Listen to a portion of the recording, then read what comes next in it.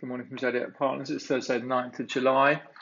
Joe Biden's plans for the economy were leaked ahead of its official announcement today, and the market seems soothed by what they hear. The plan calls for more manufacturing and innovation at home. It shelves some of the more ambitious plans, such as the Green New Deal, with a focus on racial equality and care-related jobs. Elsewhere, China's CSI 300 index, mainland China's top 300 stocks, rallied 35% since March to five-year highs, and Goldman Sachs predicts another 15% rally over the next few months as loose fiscal policy and increasing recovery of domestic has pushed stocks higher. In the region, the Hang Seng was up 47 basis points, Nikkei up 93, and the Shanghai up 1.03%. In the US, the Nasdaq continues to be the star performer, up 1.21%, with the Dow up 0.49, the S&P up 0.63.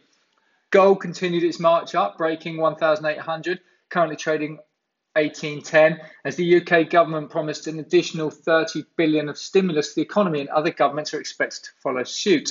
Cable 126.38, Bitcoin 9,379, Brent 43.28, FTSE 6180, VIX 30.5. House builders June RICS survey down 15 versus 25 estimate.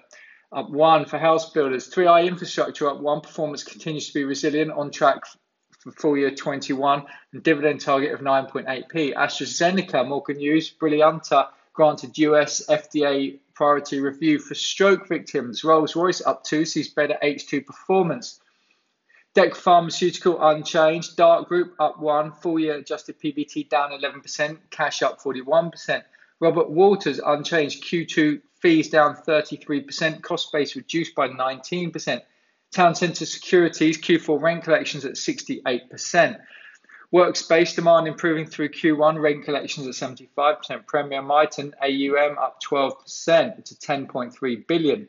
Slowdown in outflows across the multi-asset group up 2. Science and sport up 2% this morning. COVID-19 disruptions. Company sees revenue decrease of only 5%. Online channels performing strongly. USA revenue up 30% year on year. Supply chain synergies with PhD continue to show improved margins. Persimmon entering H2 in strong position. Forward sales up 15%. 830 million of cash up 1%. New River Retail 75% quarterly rents collected up 3%. Gleeson sees full year 2020 in line with revised estimates unchanged. Sheffield Insulation Group up 3% this morning. A decent uptake of the open offer, 84% acceptances. AGM takes place today.